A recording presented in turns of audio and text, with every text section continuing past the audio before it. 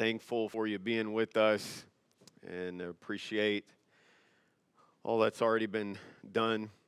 And I do want to encourage you, as Brother Max has, to this week to send a card to Brother Nance and try to get that early. Maybe if we could all, as a family, individual family, send him a couple of cards.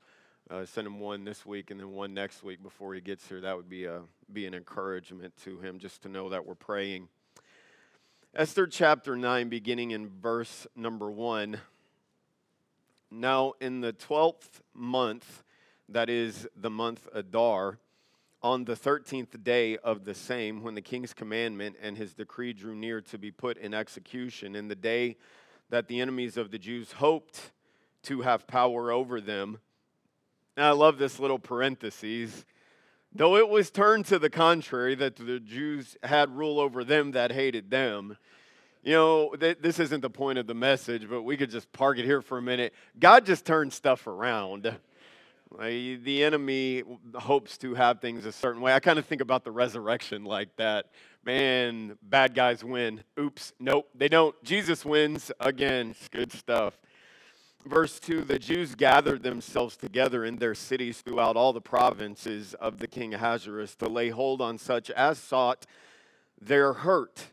And no man could withstand them, for the fear of them fell upon all people. And all the rulers of the provinces and the lieutenants and the deputies and officers of the king helped the Jews, because the fear of Mordecai fell upon them. Verse 4 talks about Mordecai. We'll deal with this when we get to chapter 10.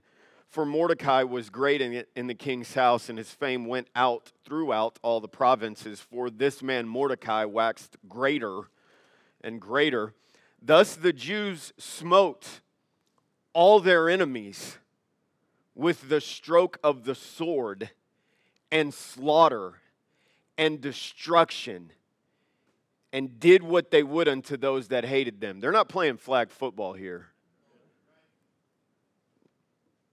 And in Shushan the palace, the Jews slew and destroyed 500 men.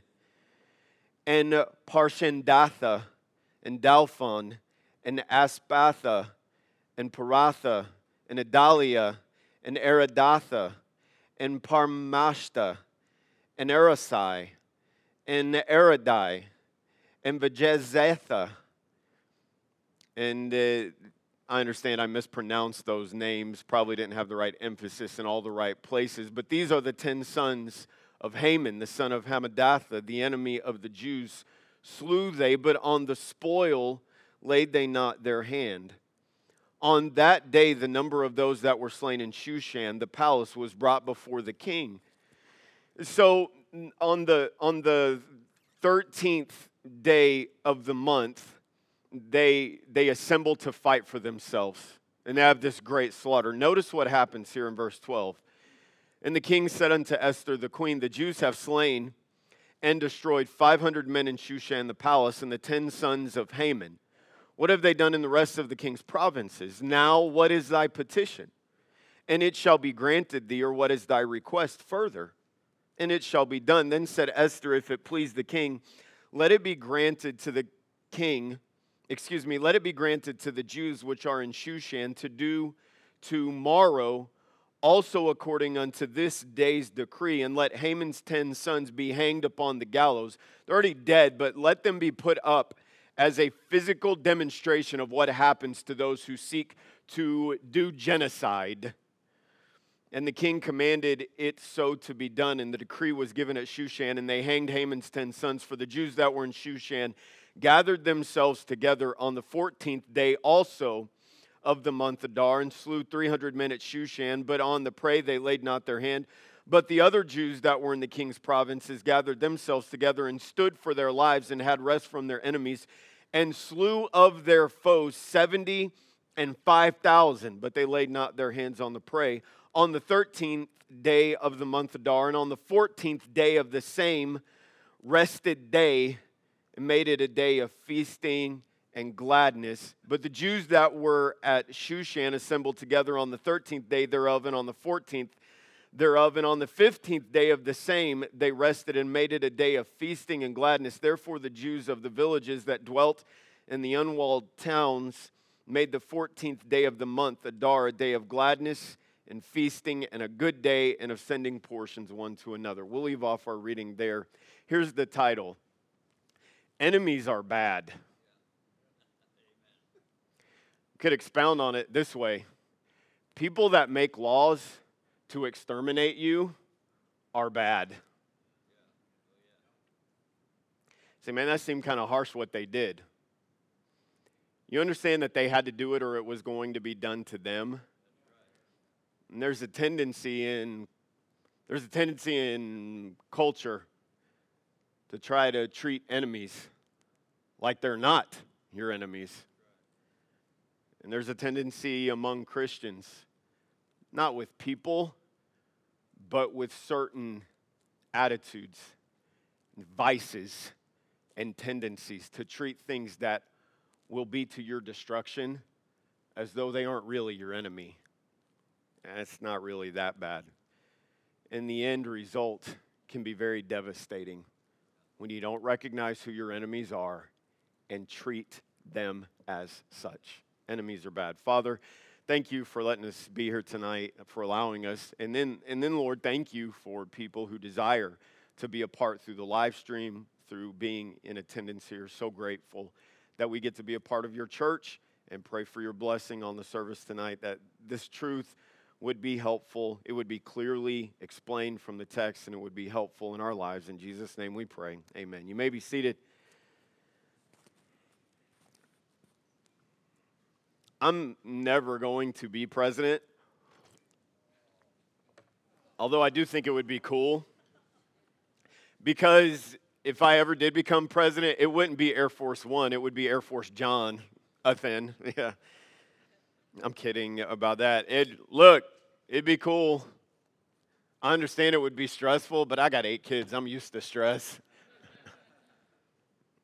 I'm not ever going to be a world leader. I'm not ever going to be president over anything, but I do have some foreign policy opinions.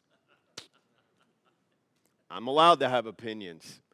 And I think this one, while not extremely brilliant, makes a lot of practical sense. I'm going to give it to you since I can tell you're so curious by the looks on your faces. Here it is. Don't make peace with people who say they hate you and want to kill you.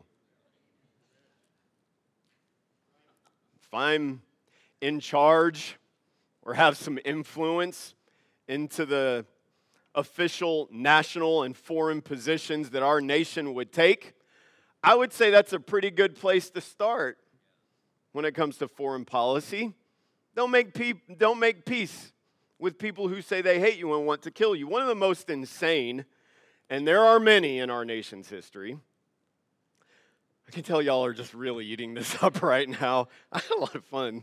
Anyway, one of the most insane agreements that our nation has ever entered into was back in 2015, the Iran nuclear deal. The same year, actually, while those talks were going on, the leader of Iran said what is the statement, the slogan that came into origin several decades ago. I didn't write down all of the history of this, but it's what Iran specifically is known for saying. And in the negotiation talks, the Iranian leader was asked about something about this, and his answer was this: of course, yes, death to America. Now, I've read after some people who say, well, they don't really mean, and they try to explain it away. I really don't care what all you try to convince me you mean or don't mean. When your official position and national statement that you chant and that you consistently say at protest is death to America, really don't want to sign any treaties with you. Say, well, come on, you really don't understand them. I understand what death to America means. Are y'all uncomfortable with this? The tendency, though, when it comes to government, the tendency of other nations is an unwillingness to recognize that there are actually people out there that want to hurt this nation. There are nations and there are movements, there are religious movements that want to bring death and destruction across the board. And there's this idea out there that, well, maybe we can find some common ground. You really can't find common ground with a movement or a nation whose purpose is to destroy you. There is no common ground. The only way that they are satisfied is if you do not exist. Okay, I'm about to get off of this, so just relax, move on. But the danger is nationally, with any nation, is that we treat those who want to destroy us as though we can somehow find common ground and have an alliance and that we can seek the good of others.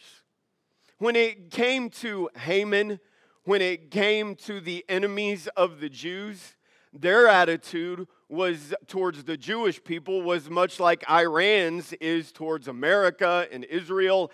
Death to. That's what Haman wanted. There's no interest in finding common ground. There's no interest in negotiating some kind of peace that will allow us to tolerate each other for a while. It was a sanctioned, not just nationwide, a sanctioned kingdom-wide genocide of the Jewish people. Well, through the providence of God, the influence of Esther, the help of Mordecai, the law is turned around in that God used Esther to influence the king so that another law was written in a sense, it undid the genocide and gave the Jews the opportunity, it gave them the royal authority to gather together and gave them permission and the ability to defend themselves. So in verse number 9, we see this chapter number 9, we see this beginning to unfold, that on the 12th day of the month and on the 13th day of the month, and it goes down through the 14th and the 15th. So all of these events culminate, and the Jews begin to assemble, and they go on the offense, and they begin to destroy those who had assembled or who had aligned themselves with this purpose of exterminating them. They kill, as best I can tell from the text, close to 76,000 people across the kingdom who sought to do them harm. Well, the king asked in verse number 11 and 12, the king asked Esther for a report. How is all of this going? And what is it that you require? What is your desire? And so Esther asks for the 10 sons of Haman to be put out in a public display as a deterrent to those who would seek to destroy the Jews. And then she asked for more time to further carry out the Jews' act of defending themselves and removing the enemy. She wants complete annihilation of those who would seek to take their lives. Look, I understand this can sound unpleasant, and we shouldn't glory in this kind of thing. But you also ought to understand on a basic level, you can have, if you're going to take care of your family, you can have zero tolerance for people that want to break into your house and do your family harm. You say, well, that doesn't really happen. Well, that happens all over the place. Hand-tie police officers to the point that they can't ever defend a home, or hand-tie a citizen to the point that they can't ever defend their own home. I'm telling you, they're bad people. They don't want to come in and have some kind of treaty. They want to do you harm. And from a physical standpoint, there needs to be zero tolerance for that kind of behavior on a national level. I'm not glorifying this, but I'm trying to help us understand Esther was not wrong in her request to the king. You know, she understands there are people that for months have plotted to wipe us out, and we cannot tolerate that. And so they are as thorough as they can in removing the threat, completely annihilating the threat. Destroy your enemies, leave no quarter, no tolerance for something that can harm you. It was a thorough elimination of anyone that was dangerous, completely wiped these people out who obviously, we're not just talking about some kind of unverified witch hunt. We're talking about people who had intentionally aligned themselves with Haman for the purpose of exterminating the Jews. And so what's the point? There are people in the text, there are people that want to wipe you out, and you can't make peace with them. Okay, so what does that have to do with us? Well, there are enemies that want to destroy your faith, that are a threat to your faith. There are enemies that will attack your belief in God. I know you're aware of this, but we need to be on guard. There is a constant battle within society, not to simply argue other possibilities or ideas, but to intentionally, on purpose, target the idea that God exists, that He gave life, that He has anything to say about life. There is an intentional effort to attack the idea on a societal level that God is. There's an attack on the way you raise your children. Whether specifically stated or simply implied, there are all sorts of innuendos and challenges and indirect or very direct threats about the way you raise your children. And it's gotten so ridiculous now that in places like Canada, and I haven't done any research in the last couple of months, and it may have happened here, but I read one story in Canada where a young lady around 12, 13, something like that, was allowed to go through a biological change even though her father opposed it. And the judge basically had him arrested and said, you don't get to have any say in how your daughter wants to identify herself. You know what that's an attack on? The home, the way you raise your children. So what, the government wants to tell me now that I'm not allowed to tell my biological girl that God made her a girl on purpose? That I'm not allowed to tell my son that God made him a boy on purpose and he has a reason for that and he doesn't make any mistakes? I'm not allowed to tell them that anymore? No, we're not talking about just interfering with the way you discipline and train and the way you teach. We're talking about you can't have any say whatsoever in their life. What's going on? Attack a biblical view or a biblical position on marriage. God created sexual fulfillment. Thank you, Brother Cook. This isn't something weird, and we don't need to be afraid of this. He created all of that, but He also created the parameters in which that's supposed to take place. And there's only one place, biblically, husband-wife. That's where it takes place according to the Word of God. And yet that is under attack. Your children's commitment to purity is under constant assault. I'll deal with ways that it is. But young ladies and young men, if you strive to any degree to remain pure and to honor the Lord with your attitude and your thoughts and your body, it will not be without very direct and intentional challenges from a culture that wants you to participate in the same rot that they are promoting and living in on a daily basis. There are attacks on our confidence in the Word of God. This is just something from somewhere else, and there's all kinds of religious books, and everybody's got their opinion, and on they go. There's an attack on your commitment to love people. And listen, this is an ongoing effort in our nation, I believe globally as well. But there is an effort to divide people into different categories for the purpose of making them angry at one another. Well, that's ongoing. You say, I don't really see it. We can talk about it later, but there's an intentional effort to divide people up into groups, to classes, to races, and emphasize everything that makes us different instead of emphasizing what makes us the same. Instead of telling us why we should love each other, telling us why we should hate each other. There's an attack going on. These enemies cannot be treated like friends. Enemies, as unpleasant as this sounds, and don't get nervous, I'm not going somewhere weird. Just stay with me. Enemies have to be dealt with as enemies. Let me give you a lighthearted illustration. When I played basketball, in an athletic sense, I viewed the other team as my enemy. Okay, just relax.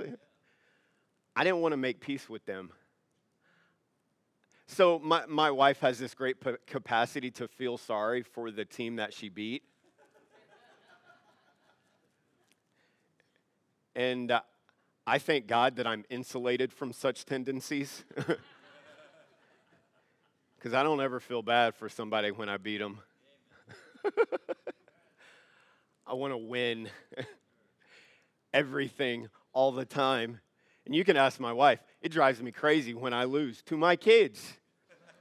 I thought I'd do a puzzle race with Jaron when he was 3. Dude smoked me. I'm like, no, we're doing this again. And then he beat me again. And I've got serious issues going on still about that. I didn't look across the court, the other bench. I'm not talking about being disrespectful or being nasty, although sometimes in my smack talk I was disrespectful. I didn't go to those games like, let's all just get along and enjoy playing. No, I'm going to enjoy playing when I'm smoking you. Yeah, I like that. Coach Little League Baseball. I don't coach Little League Baseball for participation trophies. This is America, for crying out loud. We want the gold all the time. I'm not coaching these boys. Let's just enjoy ourselves, and we'll all be happy. And as long as everybody gets to bat and has a good time, it's okay. Now, I had a meeting with the parents. If I ever coach again, I'll have the same meeting with the parents. And I told the parents, I'm going to do 2 things. I'm going to do my best to help your boys develop, and I'm going to do my best to help this team win. And in order for this team to win, your boys won't always get to play where they want to play. Deal with it, because we're trying to win. Hallelujah.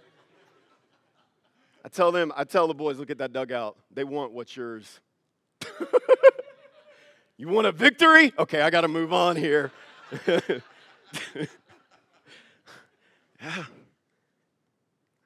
We enjoy that in sports. We laugh about it, whatever. There's a tendency as Christians that we treat enemies as though we can make peace with them. Let me explain who the 2 enemies I'm talking about are. And remember what Scripture says. I didn't look up the reference, forgive me. But the Bible makes this clear. We wrestle not against flesh and blood. The enemies we're talking about here are not, they manifest themselves in people, but we're not primarily talking about people here. 2 things. Number 1, we're talking about influence around us, and we're talking about tendencies within us. You see, there are influences around us that are attacking your faith. There are influences around us that are attacking your purity. There are influences around us that are attacking your attitude towards authority. There are influences around us that are attacking your position on marriage and your position on children and your commitment to the Lord Jesus Christ and your love for this community and your love for this church. There are influences that are attacking. They manifest themselves in a lot of different ways. But then there are tendencies within us. We have bents. We have a sin nature. We have habits. We have these certain parts of us that threaten to lead us astray and can lead us down paths of great destruction. There are influences that are enemies. There are opinions that people have that they are militantly opposed to you. An athlete that I long admired, and then I decided to do some research on him, and I won't tell you who it is, but he's described this way as militant atheist. We're not talking about people who want to have a discussion, and this is where I stand, and this is where you stand, and we can just respect that each other has their opinion, and we can move on. We're not talking about that. We're talking about people that want, by their influence, they want to persuade and assault those who disagree with them.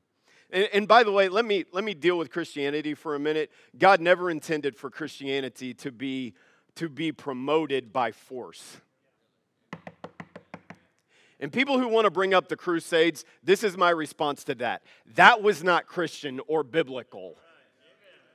That was Catholic, and there is a difference. I'm not trying to start a fight with anybody historically. New Testament Christianity, Jesus Christ, never was a proponent of spreading the gospel by force. One day he's going to do that, but he's going to do that. Yeah. No, the gospel is to be spread by love. Yeah. But there are influences that will attack, assault, make fun of you, harass you. Let me say, think about this. Hollywood really isn't your friend.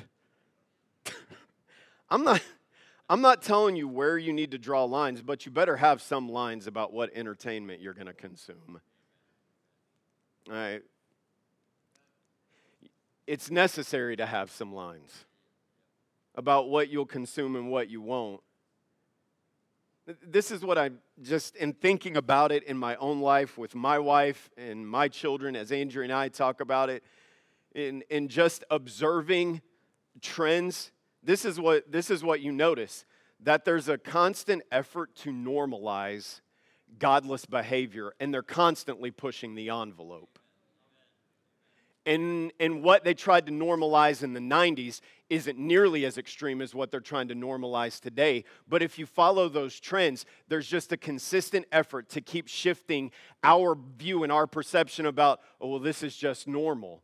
And this is what happens. We get used to godlessness, and then we become susceptible to those same attitudes. You say, my children would never be led astray by that. If they constantly take that stuff in and there's never any kind of filter and there's never any kind of challenge to how they're thinking, it can affect the way that they're thinking, absolutely. The world's music is not designed to help your faith. Look, listen, I don't want this to get weird. Andrea and I enjoy a good romantic song. Singing in the rain. Y'all should listen to it. It's good stuff. I'm not saying if it's not in the hymn book, it's wrong. That's not what I said. I am saying that there is music and there are lyrics that are detrimental to your faith. I don't encourage you to go look this stuff up, but you do any research, and there is an intentional effort to over-sexualize and to emphasize violence and rebellion in just about every popular form of music. It is a major selling point. False doctrine and preaching are dangerous influences. If you have a church where the Bible's being preached, it's probably good to grow in that church. Be careful that you don't become susceptible because you are enamored by something or you agree with someone on just one issue, but they can have a negative effect upon your attitude and upon your spirit. Be careful that you don't develop this need. Well, I understand I have a church, but they just do it really well. I do not mean this in any mean way, but God gives people local churches on purpose. No, He does. And if you can't grow where you're at, then that is obviously a problem. Somebody say amen to that. And so there needs to be an adjustment on this side of it, or there needs to be an adjustment on that side of it. But if you have a place, then be at that place. And if you need to be at another place, then you need to deal with that. Be careful, though, that you don't become susceptible to things, false teaching, preaching, or the wrong people preaching maybe some things that are right, but doing it with the wrong spirit. There are influences that are dangerous. You say, does that really happen? Look, in the New Testament, the Bible talks about how in the last days people will have heap to themselves teachers having itching ears. There's people just going all over the place, all kinds of different ideas. And we can be susceptible to that. Number two, not only are there influences around us, but there are tendencies within us. There's a spirit that doesn't want to obey. How many of you hate it when someone tells you to do something? Thank you. One brother raised his hand. I'll raise. I got a couple people. Okay. I think Jackson is raising his hand. Hallelujah. Yep, there Jackson is. Thank you for your honesty, bro. No. Who is that? No, it's Eli. Never mind. I couldn't see behind his carrot. Yeah, well, y'all can come pray together. I'll meet you at the altar together. Jackson probably needs to be down here too, but I don't know that he was paying attention. We have other kids raising their hand now, like, oh no, what am I? It's not, we have it in us that we want to do what we want to do. As you understand, in the Word of God, we never outgrow submission. Oh, there's a need to submit to authority. Young people, your parents aren't perfect, but they don't have to be perfect for God to expect you to obey them. Hey, moms and dads, you need to have the same expectation of your children that God has of your children. You are not doing them any favors to enable or tolerate disobedience that God says is detrimental to them and an offense to Him. And there are some parents who have this idea like, I want my children to like me. What you really want, if you're honest about it, you want your children to be your friend down the road. Right now, they need you to be their dad and mom. Argumentative, always having something to say, always having to have the last word, have this tendency, and it can manifest itself in a marriage. A husband, instead of seeking reconciliation, he's just going to keep trying to make a point. And also be true in a wife's heart. Just always having to critique or always having to point out the thing that she doesn't like. Excuse making, nothing is ever my fault, and I'm never guilty, and it's always what someone else has done. Now, parents, I really, on purpose, want to major on this, that God gave your children to you and under your authority for a certain time so you could identify those tendencies and deal with them. And one of the mistakes that parents make is that they have an increased tolerance for tendencies that God says is dangerous. God says are dangerous, And it's your job as a mom and dad to recognize and to see when this child has this tendency or this child has this tendency, they have this problem with their attitude or they have this problem with their response when I give them this command or tell them no on something. God gave them to you so that you could help them overcome those tendencies. And you've got to be careful that in your interaction with them, you're not enabling and encouraging those tendencies, but you're confronting them. Because what you don't deal with when they're little, they will become very, very prone to that when they're older. And so many times there are young people who have tendencies that should have been dealt with as little children, but because parents didn't, they're having to fight a battle now. Instead of being like Esther in a figurative sense and saying, no, that attitude can't have any place in your heart right now. Not wanting accountability, not wanting to be transparent. Especially as men, we have to recognize that we need to be honest with each other. We like this as dudes. I got it. I'm good. I'm not talking to everybody right now. I'm talking to the grown dudes. No, I'm good. I'm all right. And the truth is, we're not always all right, and we don't always got it, and we do need to be encouraged, and we do need to be helped, and we do need other men to come along and have fellowship with us, and we do need relationships, and we do need preaching, and we do need to come down to this altar sometimes. And yet we don't want the accountability. We don't want the transparency that comes from having an honest conversation. I don't know what they're going to think about me. Here, I can tell you what I'm going to think about you, that you're a dude just like me and we both have a propensity to sin. And let's see if we can encourage each other and keep following Jesus together. And I believe that there's a whole lot of other men like that in this church as well. Here's the statement. There must be zero tolerance for influences and tendencies that are destructive. Let me give you two dangers. There must be zero tolerance for influences and tendencies that are destructive. Number one is this: we think we aren't susceptible. We can do this as parents.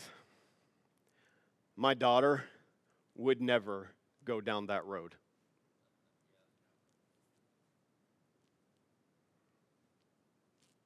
Ashlyn, come up here. Run, please. Thank you, sweetheart.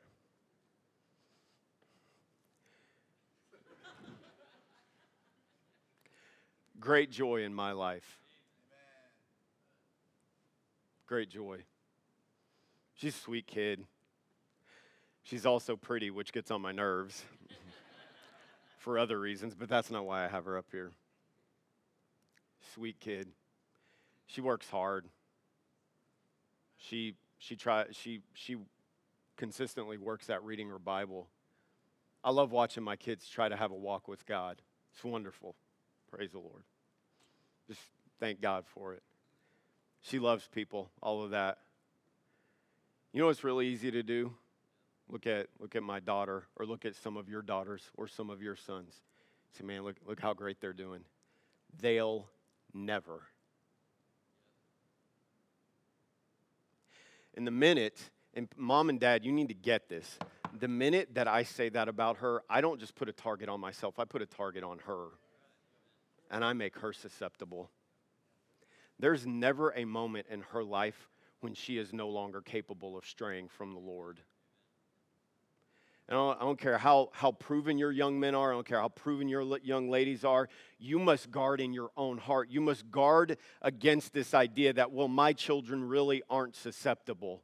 There's a whole lot of people that thought they weren't susceptible. And I think one of the best examples that we're so familiar with would be David, a man after God's own heart, a man who worshiped God and walked with God in a way very few people have experienced, perhaps.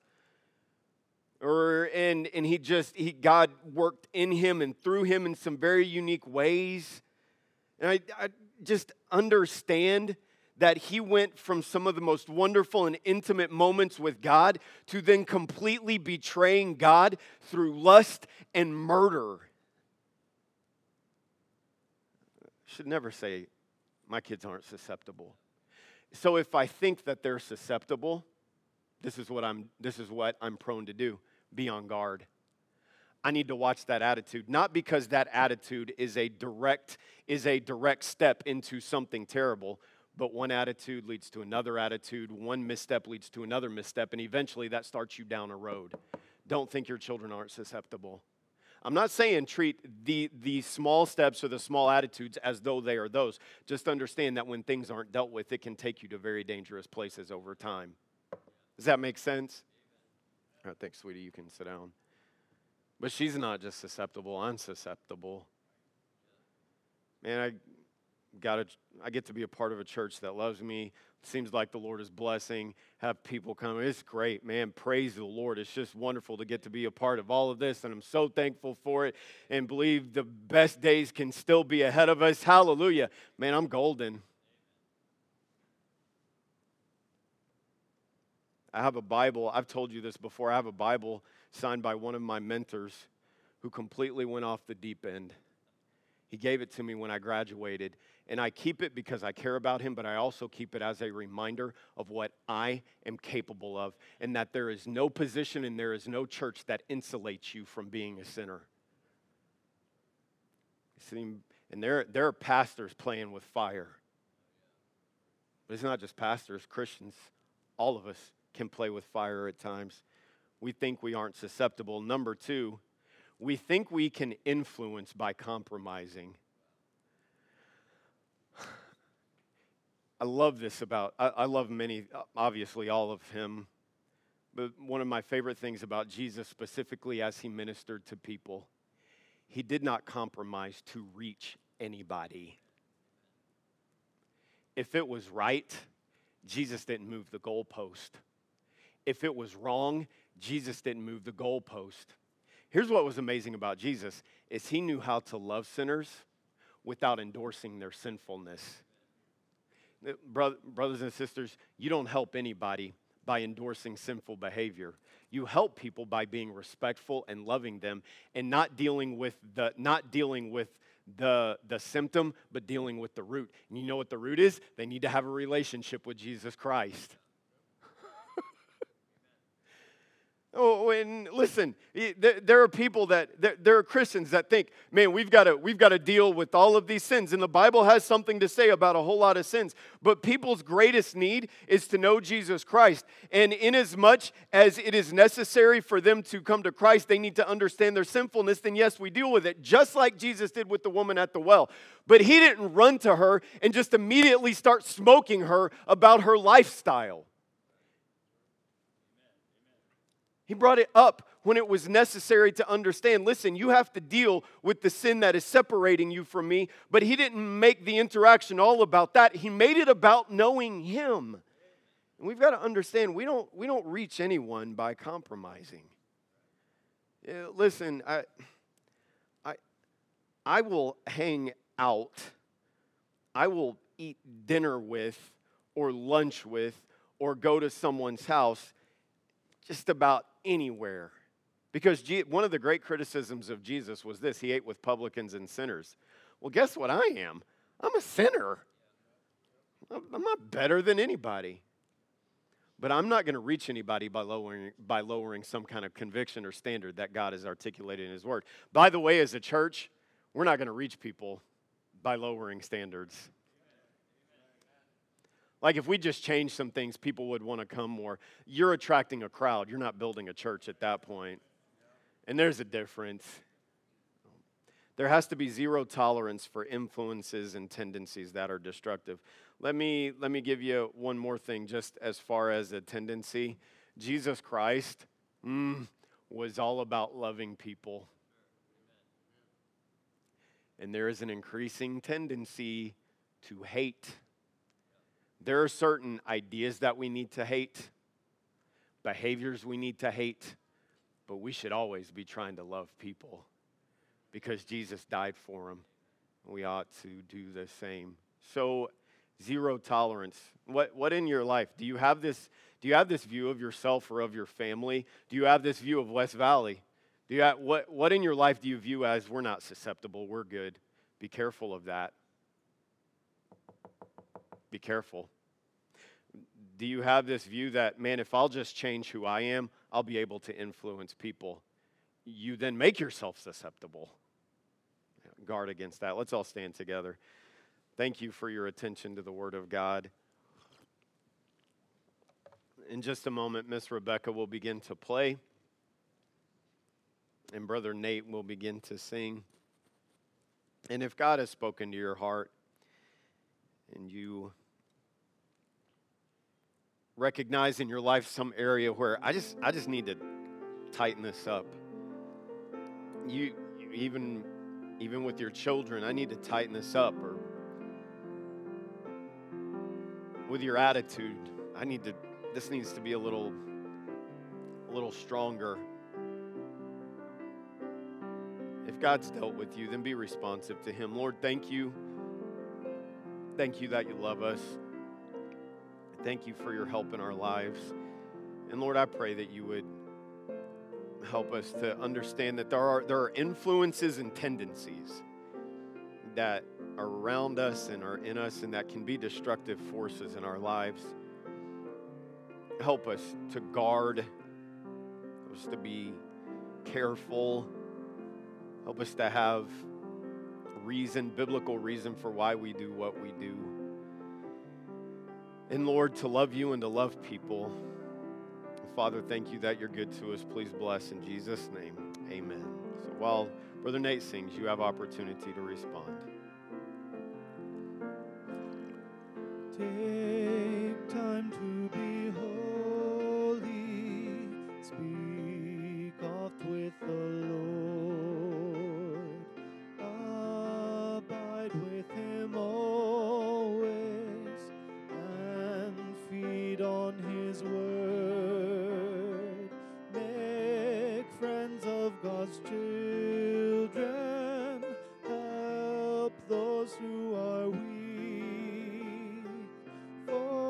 Forgetting in nothing his blessing to seek. Take time to be holy. The world rushes on. much time in secret with Jesus alone. By looking to Jesus, like him thou shalt be. Thy friends in thy conduct his likeness shall see. Take time to be holy, let him be thy guide, and run not before him, whatever betide. In joy or in sorrow, still follow thy Lord, and looking to Jesus, still trust in his word. Well, Father, thank you very much for the time. Thank you for allowing us to have life and to be a part of what you're doing here.